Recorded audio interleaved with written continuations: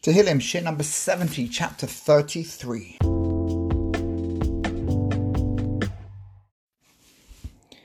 Congratulations for those who've been on the journey since Shir number 1. We've been doing this now 70 Shurim today. It's incredible. Rananut Tzadikim B'Hashem, chapter 33 is gorgeous. It's sublime. Come on, Tzadikim, you, the people who are coming to daven to Hashem, the prayer leader calls out to those listening to him. We're going to ascribe greatness to Hashem. We're going to sing out to Hashem.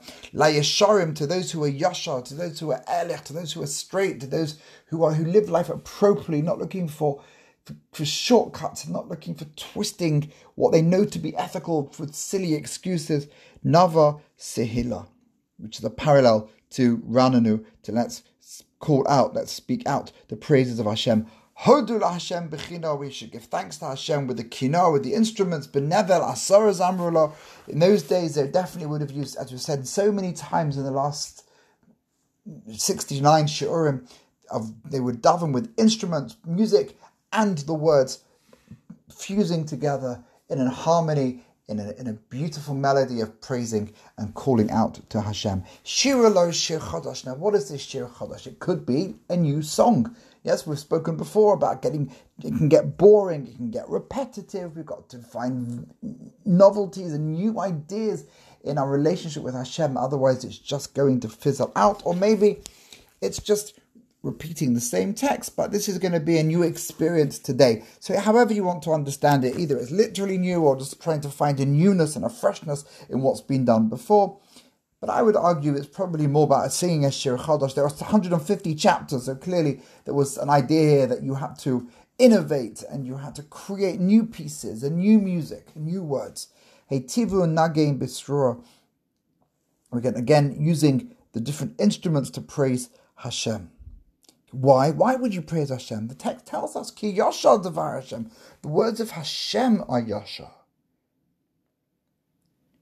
Hashem is reliable, trustworthy. He says something and he does it. He speaks and he fulfills. V'chol ma'asehu be'emunah. Whatever Hashem does is with faithfulness. Ohev tzedakah mishpat, and we have a list of the different qualities of Hashem. Hashem loves righteousness and justice. Chesed, he also loves.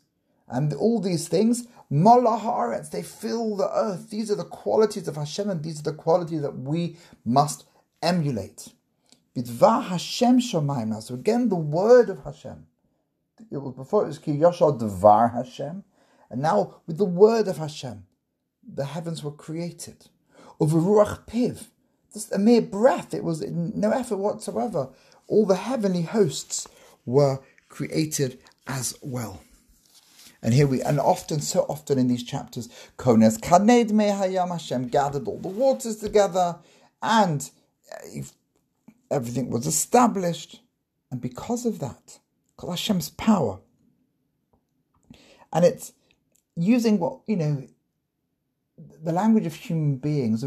Sometimes you have in a military situation, or you've got the father in The Sound of Music. He whistled and his kids knew what to do. Oh, wouldn't that be easy today? We could just whistle and our kids understood and behaved. Oh, the olden days. But that's what we're saying here with a breath. A melech basar v'adama, an earthly king, could just whistle or make a sound and his servants would know exactly what to do. The same with Hashem. V'ruach piv. That's the breath, and his will is done. And because of that, Yiru me Hashem kol haaretz. We should be terrified of Hashem.